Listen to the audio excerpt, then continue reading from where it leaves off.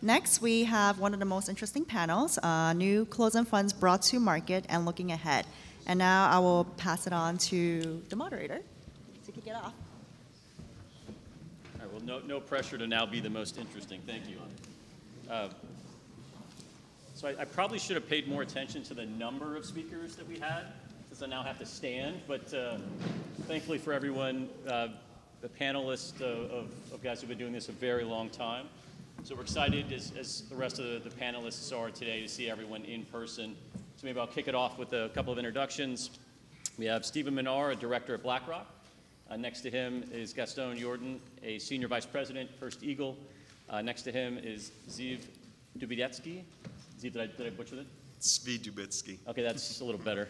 The CLO and CCO at PIMCO Investments, and then Bill Myers, a senior advisor at XAI. So maybe just to start off, just kind of give a quick overview of the closed-end fund market right now. And it's, as you heard from the panelists earlier, it's clearly no secret we're kind of in the midst of a rather difficult market environment. And that's an environment that's really seen across the asset types and products, so not limited in any way just to closed-end funds. But maybe just color on the closed-end fund market specifically. You know, there were 13 listed CEFs that were brought to market last year. We've only seen 3 so far this year, so obviously a little bit difficult in terms of fundraising. And the size of the IPOs that we've seen this year are a little different than some of the billion-dollar funds we saw last year.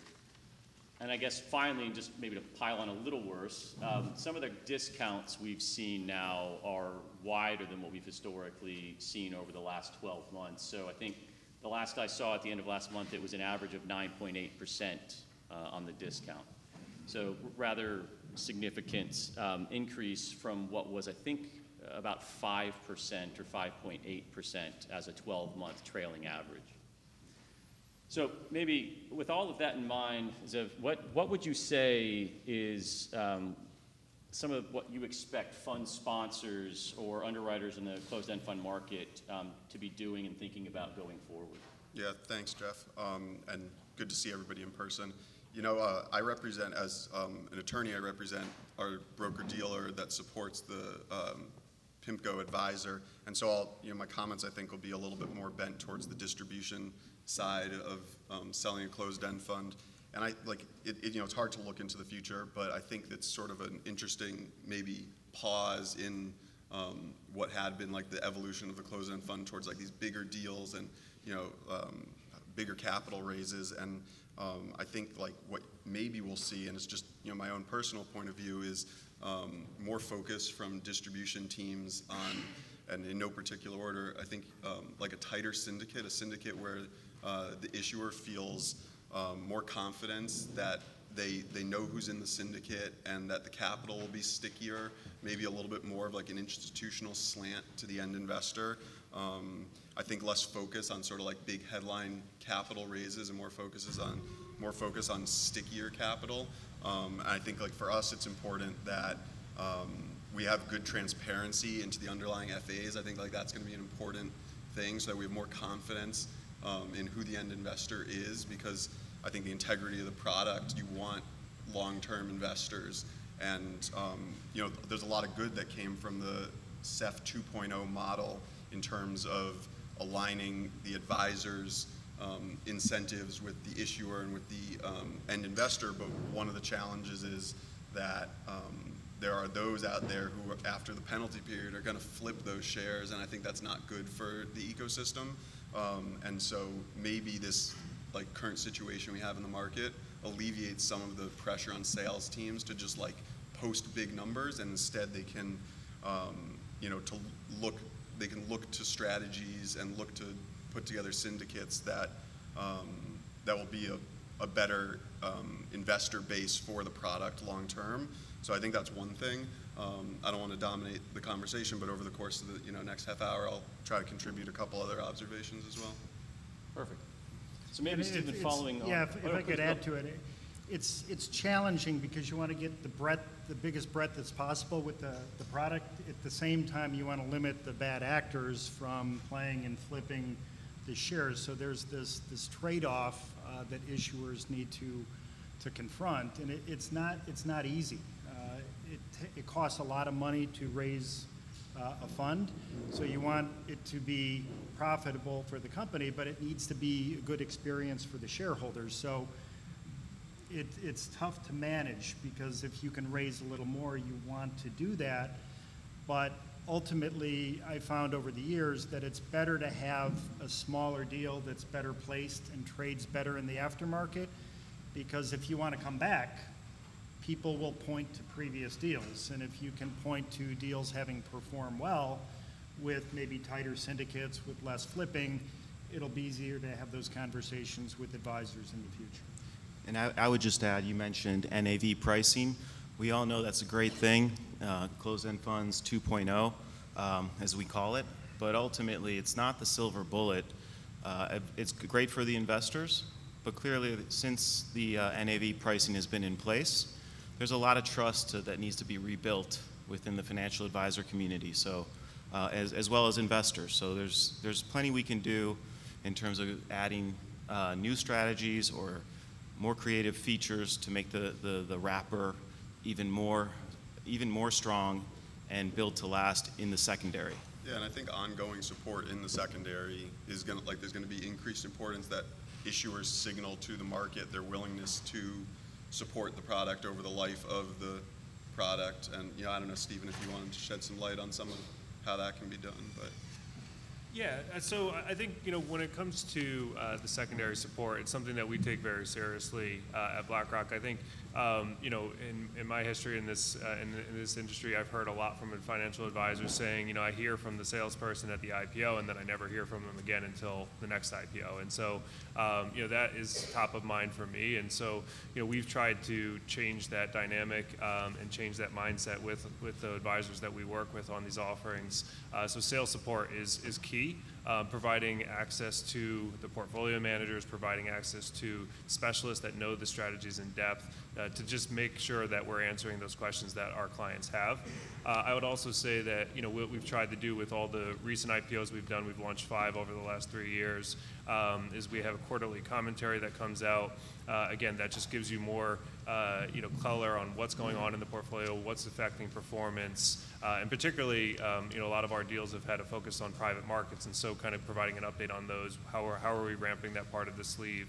What's happening in that market? What's different from public markets, et cetera? And then I think another key component is education. I still think there are a lot of people that invest in these offerings, very high level, whether it's based on the theme of the offering, and trying to get a little bit more deeper into what actually is going on in the portfolio, what are you actually investing in, and also just understanding the structure a little bit better. So one of the things that we did this year, given some of the issues that we've had in terms of discounts, is just trying to provide some color on what actually drives premiums and discounts. And I think that's something that we get the question all the time, but not a lot of people have done a ton of work on what actually again are those drivers. And generally what we find is that it's primarily driven by market sentiment overall. And then when it comes to the individual funds, it's really driven by performance and in some cases yield. And so again, I think those are the things that we're focused on in managing these products, and it's those are ways that we can enhance how these funds trade in the secondary market. And then the last thing I would say is in terms of corporate action. So on all of our closed-end funds, we offer or we have a share repurchase program, and we've tried to be active. I think a lot of the times what you see is funds may announce a share repurchase program, but you don't actually see activity. We've tried to be, again, fiduciaries to our clients and being active in those programs, buying back shares when it makes sense, and we've also been more transparent on that. So we publish our share repurchase details every quarter, with how much have we repurchased during that quarter, how much have we repurchased since inception, what's been the benefit in terms of NAV accretion to shareholders. All right, so maybe Stephen, sticking with you and to follow up on something that Gaston said in terms of creativity in the market based on where we are in the market cycle. Obviously, BlackRock's been in this business a very long time, I think almost 35 years in closed-end funds, if I'm not mistaken. And you've seen a lot of versions, I'll call it, of the CEF model. I think we call it 2.0, but I feel like we've seen more than that. So with that, what would you say you're expecting to see on kind of the structural side and new aspects of that moving forward? Yeah, no, I appreciate the question. I think there's always room for innovation when it comes to how these products are offered. And I think it's important to keep today's environment in context. The IPO market is cyclical. We've seen the ebbs and flows over the years, and so in this difficult environment, I'm not surprised to see the IPO market shut down. In 2021, just to give you a comparison, in 2021 we raised $17 billion as an industry.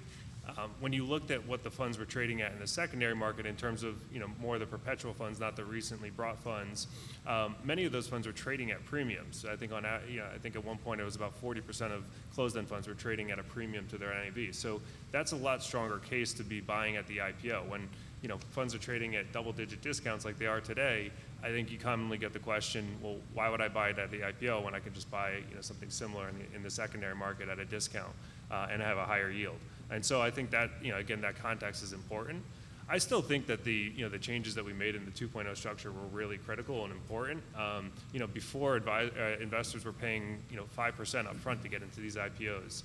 Now they pay nothing, and there's very low minimums, and you're getting access to some really interesting strategies. And so that combined with the NAV liquidity, which will at some point play into how these funds trade in the secondary market. Maybe we're too far out. Most of these funds, the most recent ones, the earliest ones were launched in 2019, so you still have another 9 years to go before that liquidity event. But that'll eventually come into play. We typically find around 5 years is where that really starts to affect how the market price trades. I think also we just need to be a little bit more careful with how we read into this short term. So that being said, when it comes to innovations, I think one of the things that we're thinking about is can we provide liquidity at NAV, not necessarily 100%, but some sort of form of liquidity to get people more comfortable owning these products in the short term. So whether it's an annual repurchase offer or just more liquidity more frequently closer to the IPO, not necessarily 12 years out. We also look at other markets. Investment trusts, for instance, have a lot. I think that's a great place to study. Kind of what they're doing. They have things like continuation votes. That have been helpful. They also have performance triggers that may. If a fund underperforms a benchmark, that might trigger some sort of liquidity event. So I think there are a lot of ideas out there. I think the biggest thing for us at BlackRock is to make sure that these aren't just gimmicks, right? Like that they're actually going to be working, because all of them have an impact on our revenue stream. And again, these products aren't cheap to bring to market to begin with. And so anything that we do to change the structure further, I think there needs to be some validity to it. Yeah, if I could add, I think introspection is helpful, and you should do it irrespective of how the market is doing. But thinking about this market in broader terms, we've been here before. The market has been cyclical. It comes and goes. If you look at the broader IPO market, IPO activity on the corporate side is down huge amounts. There were over 1,000 IPOs last year. I think there's fewer than 100 this year. So that is down big. If you look at the performance of traditional IPOs, they have not done well. So while we all are involved with closed-end funds, and frankly they haven't performed that well, they're part of a broader market that has had challenges. So we need to think about how to go forward. We need to think about how to make these trade better. We need to think how to improve them. So that should always happen whether the market is strong or whether it's not. But again, closed-end funds, I remember years ago, I don't know where he is, Bob Bush said, God made closed-end funds for income and for cash flow and distributions. And closed-end funds are a great product. And if you look at the demographics of investors and the aging of the population, and up until recently how low short-term rates were, they need to fund their lifestyle in the future. So there are few products as good as closed-end funds to generate income, and the package and the structure of closed-end funds is ideally suited to help generate that. So there is a lot of good in closed-end funds. It's tough not being able to come to market as frequently as we have in the past, but these markets will turn. Equity markets will start to show life. interest rates will stabilize at some point, and the sun will shine again, so it'll be back. And I would just echo that. We tend to put closed-end funds into its own asset class, but if you really have that introspection and that perspective, and in defense of some of the larger closed-end funds that have come to market recently, they have performed in sync in many ways with what's been going on with the broader market. So we know fixed income has taken it on the chin. Obviously, with a closed-end fund that's levered, that pain and that performance is going to be exacerbated. So I think as an industry, it's really important for all of us to think about what can we bring to market that's fresh, that's new. Sometimes simple is good, but closed-end funds that are levered, leverage is a four-letter word today, but that's not over a full market cycle. We know the benefits of leverage as an industry. So I think it's really important that we appreciate the funds that we can and might be able to bring down the road. There's got to be creativity on many dimensions, on many fronts. I feel like if you look at the filings that are out there, it's really a lot more of the same. It could be more of the same fund strategies, same leverage strategies, even the same fund sponsor. So if we can, get into this mindset where, let's have a broader market, more fund sponsors that can participate, because I can tell you, being from First Eagle, if we were going to pitch you guys a muni strategy, that doesn't make sense. We're not good at that. We're good at global equities. Obviously, BlackRock's good at munis, so's PIMCO, so's Nuveen. We all have special expertise that we can package into the closed-end fund wrapper that makes a lot of sense. The last thing I would say is, I meant to say this before, is that when it comes to the 2.0 structure, remember a lot of these funds actually did trade at premiums initially. It was really only until we entered this phase of, particularly an impact on growth type strategies that we started to see these wide discounts. And so I think the structure did work. I think part of it is the market environment, also the challenge performance in the underlying.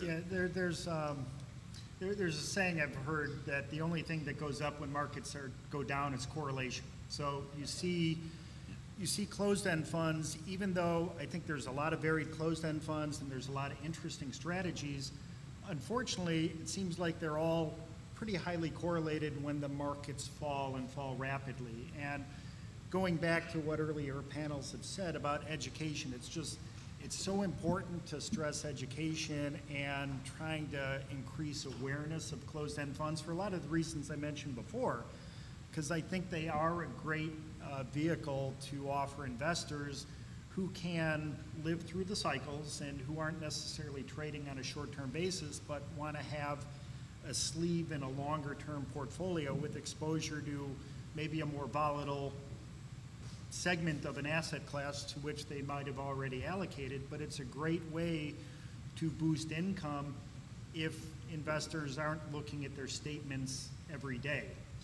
It might be tough if they're looking at it every day, but if they look at it less frequently and think about their overall allocation to an asset class and have closed-end funds using that asset class as part of that sleeve, I think closed-end funds have a really important part of people's portfolio. Yeah, and on the education point, I think maybe this market, or maybe a little bit of ways out, once things moderate a bit, you'll see that wholesalers will want to have better data and analytics to identify the FAs that are like super users of closed-end funds, because those are the people who are going to be able to help with the education process, like through the ecosystem, and set investor expectations better.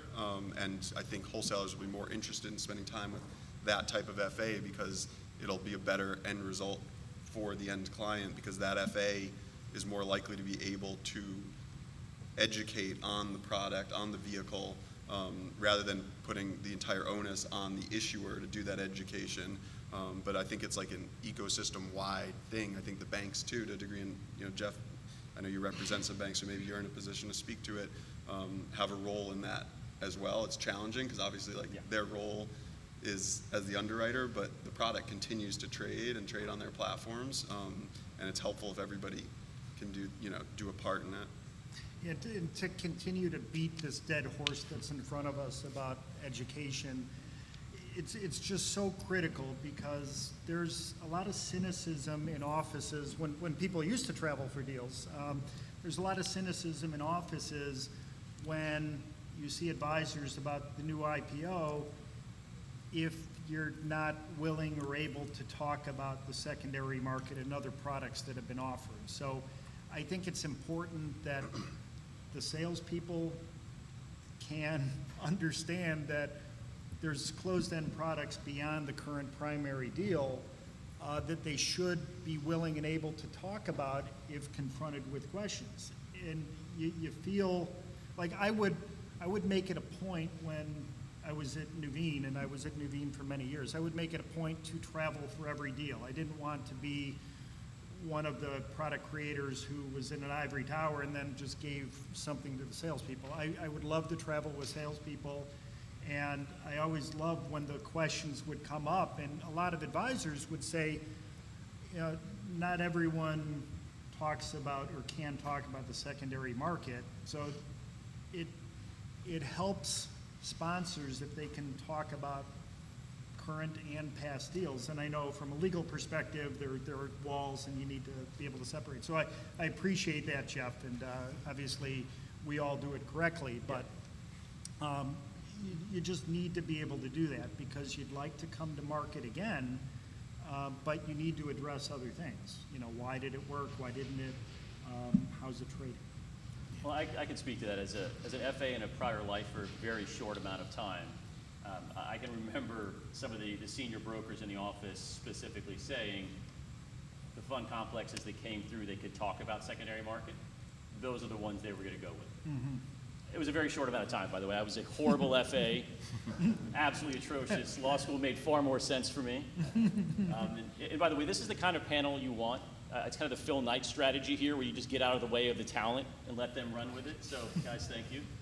But Bill, maybe a question for you, because you are now at XAI and you have kind of a unique perspective talking with a number of managers.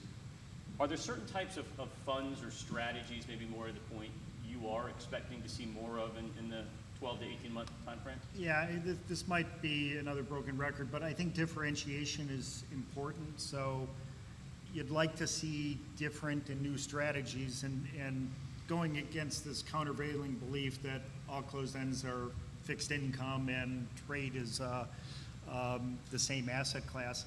You want to have something different beneath the hood. So I think alternatives, and you know more than me, a whole lot more than me, Jeff, about the challenges of putting alts within closed-end portfolios. But you know, for years and years and years, you know, attorneys would tell us that we can't do certain things, and you keep pushing and prodding, and maybe over time, you know, the envelope can be pushed. I think investors are looking for access to differentiated strategies. Closed-end funds, in addition to income, I think they were created to house illiquids.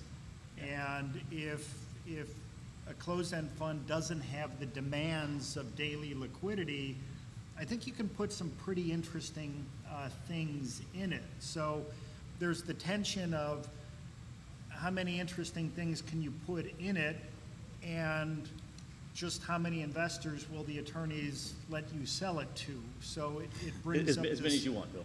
As many as you want. Right. Yeah, which is no one. So the most interesting product is one that no one can buy.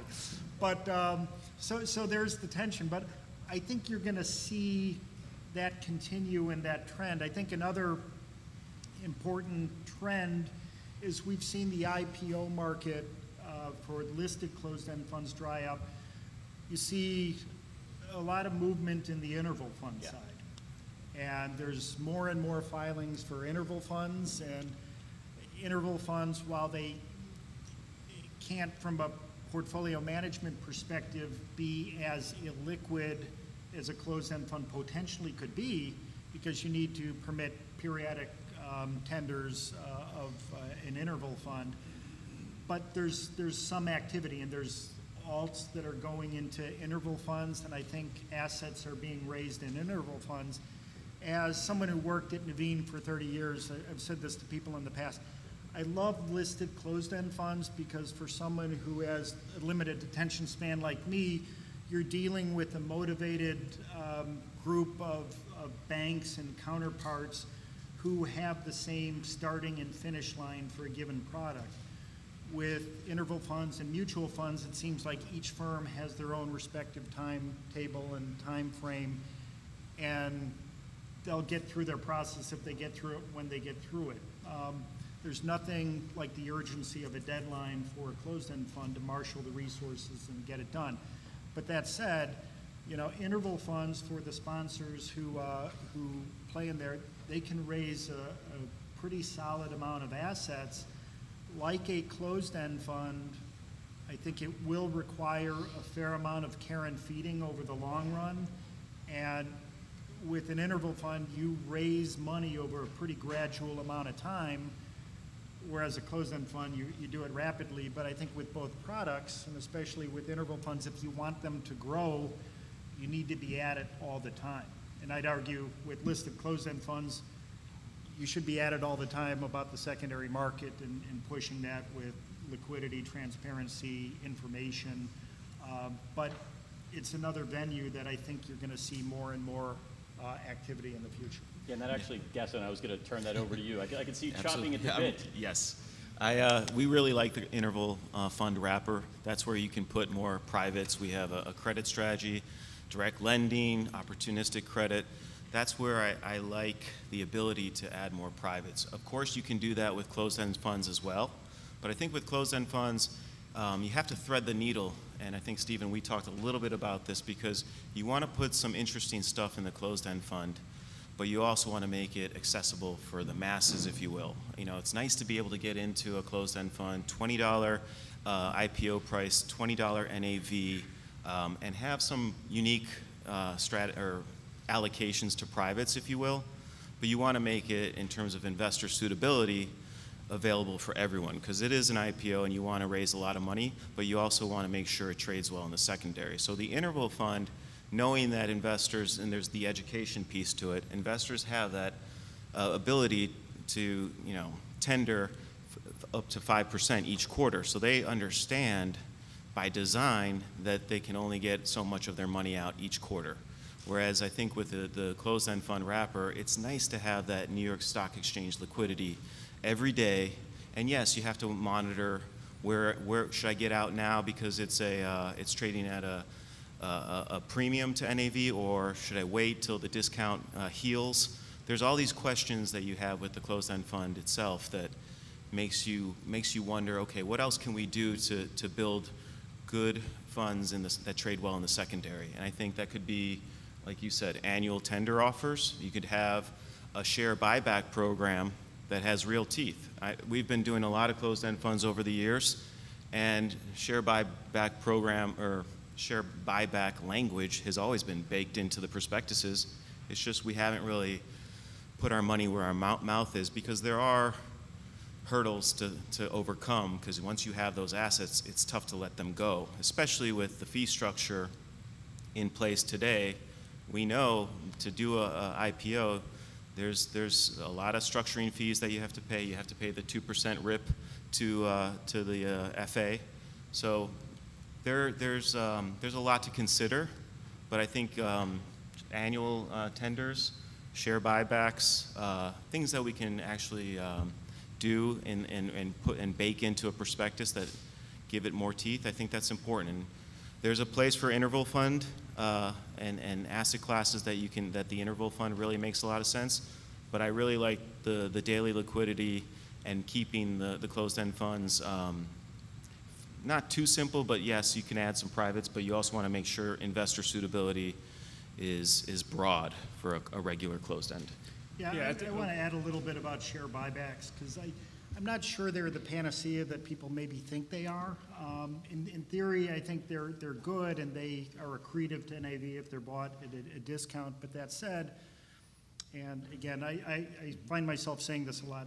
I can defer to people who know a lot more about this than me, like the attorneys, but I think it's the 33 Act that prohibits the ability to buy too much of shares in the secondary market. So you're limited by the previous X number of days average daily trading volume. So your footprint into the market and the ability to buy and meaningfully change the price for the good and maybe reduce that discount for holders, you're limited by the regulations. So you're doing it for the right reasons, but oddly the regulations are preventing it from having as much of an impact as I think you and shareholders would like. And ultimately, what's happening is you're maybe marginally shrinking the fund, marginally increasing expense ratios. So that's why I go back to just trying to get the word out, spreading the gospel about closed-end funds and the benefits they offer. Well, I think you missed your calling. If you ever want to come over to the dark side of the attorneys, we're happy to have you. So. Jeff, I just want to make one comment on just, around, I think when it comes to the structures, like we've talked about listed closed-end funds, interval funds, I think you really have to focus on like who are the end clients and what are you trying to accomplish in that, right? So, on the listed side, to the point that was made, right, you want to have as broad of an audience as possible. It's meant for a more retail-based shareholder, maybe not as necessarily high net worth.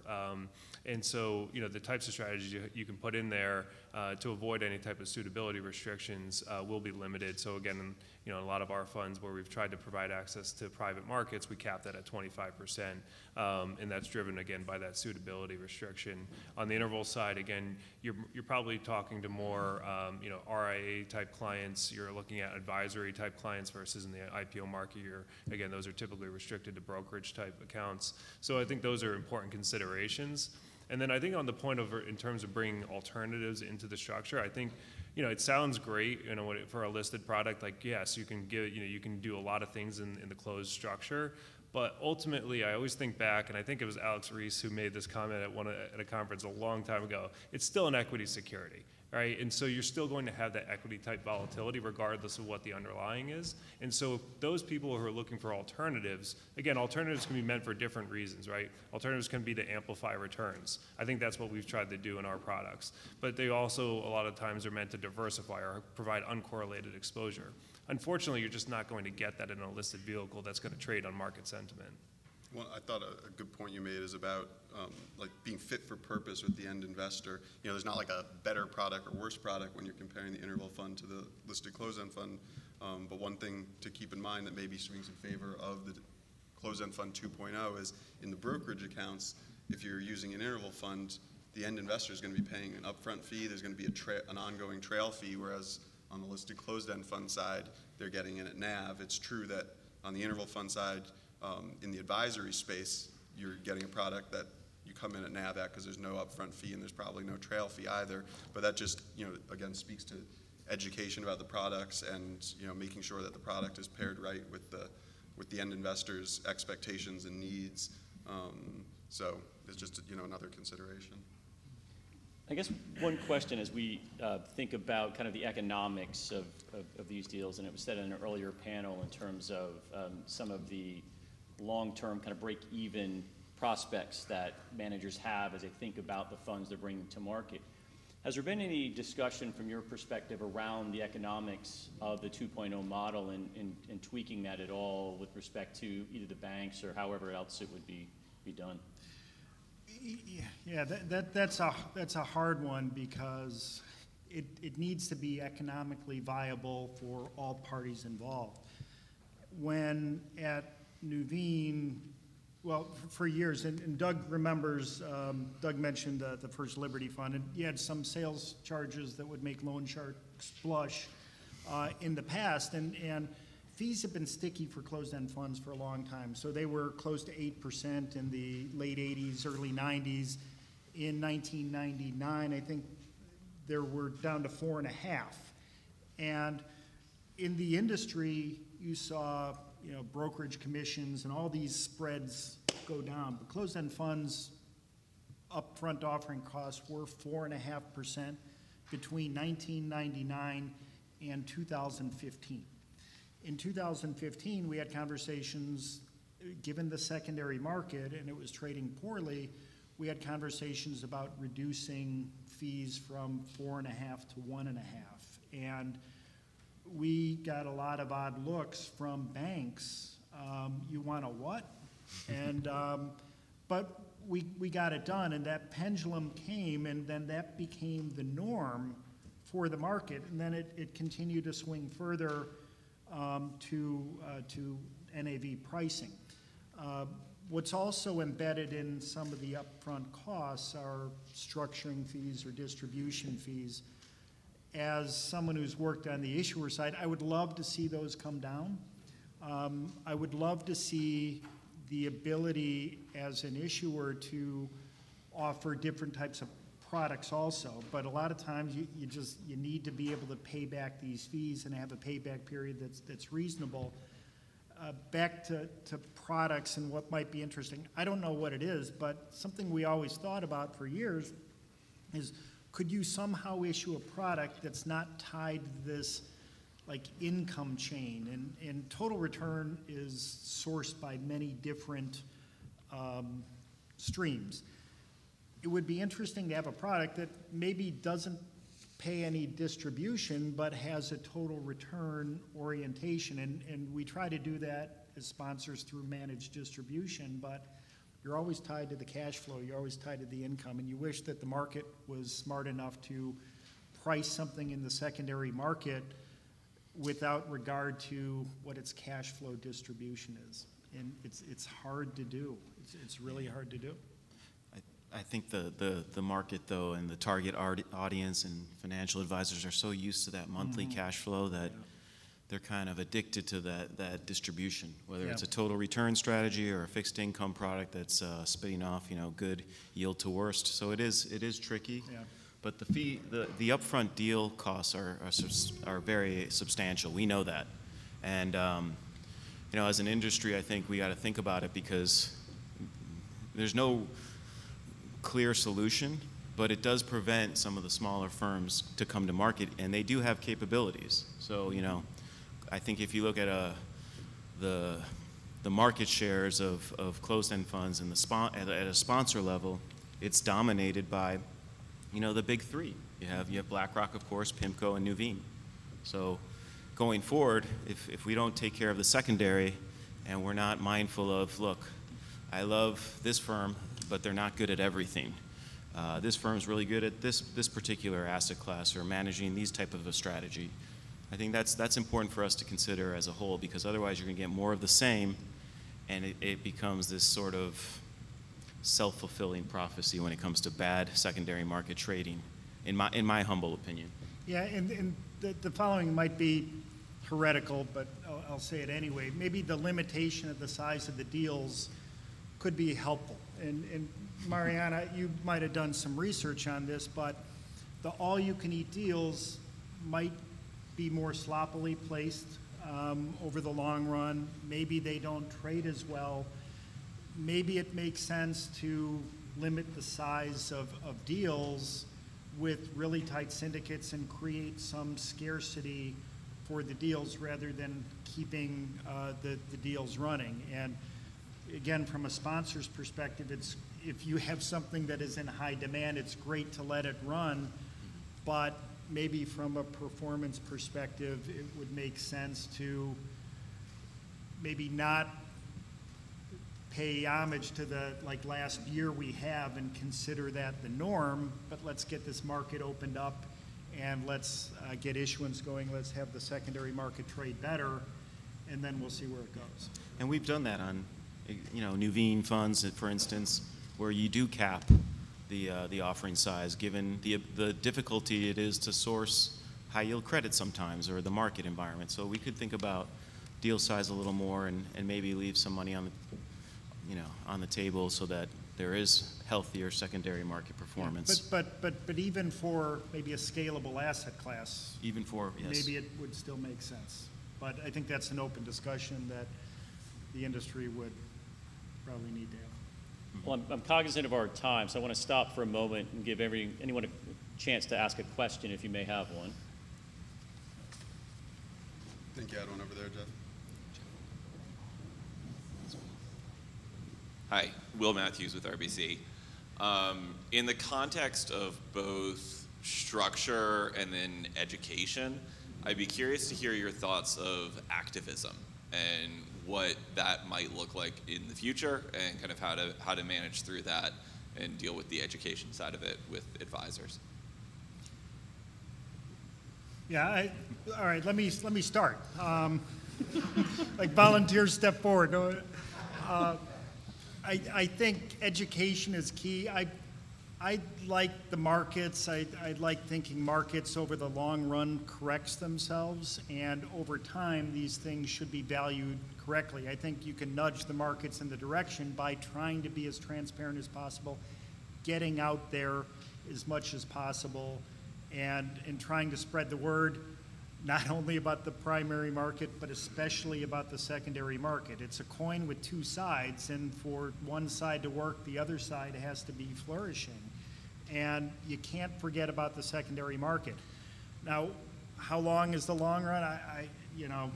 In the long run, we're all dead, Keynes said. But you have to keep pushing, and you have to realize that the closed-end market, it's a small cap stock market. So it's not necessarily going to be the most efficient market, the most heavily traded market, but we can't let the challenges of pricing in the secondary market get in the way of trying to educate people. And there's a lot of challenges to cut through the noise and to educate people who don't have a lot of time to hear it, but you have to keep trying. And I would add, education's critical, research coverage is critical, but as an industry, if we're not bringing the right fund to market at the right time and kind of getting in at that perfect entry point, it's tough. You're going to have funds that just trade poorly and go to discount, and that's, if I'm an activist, I'm licking my chops. So if we don't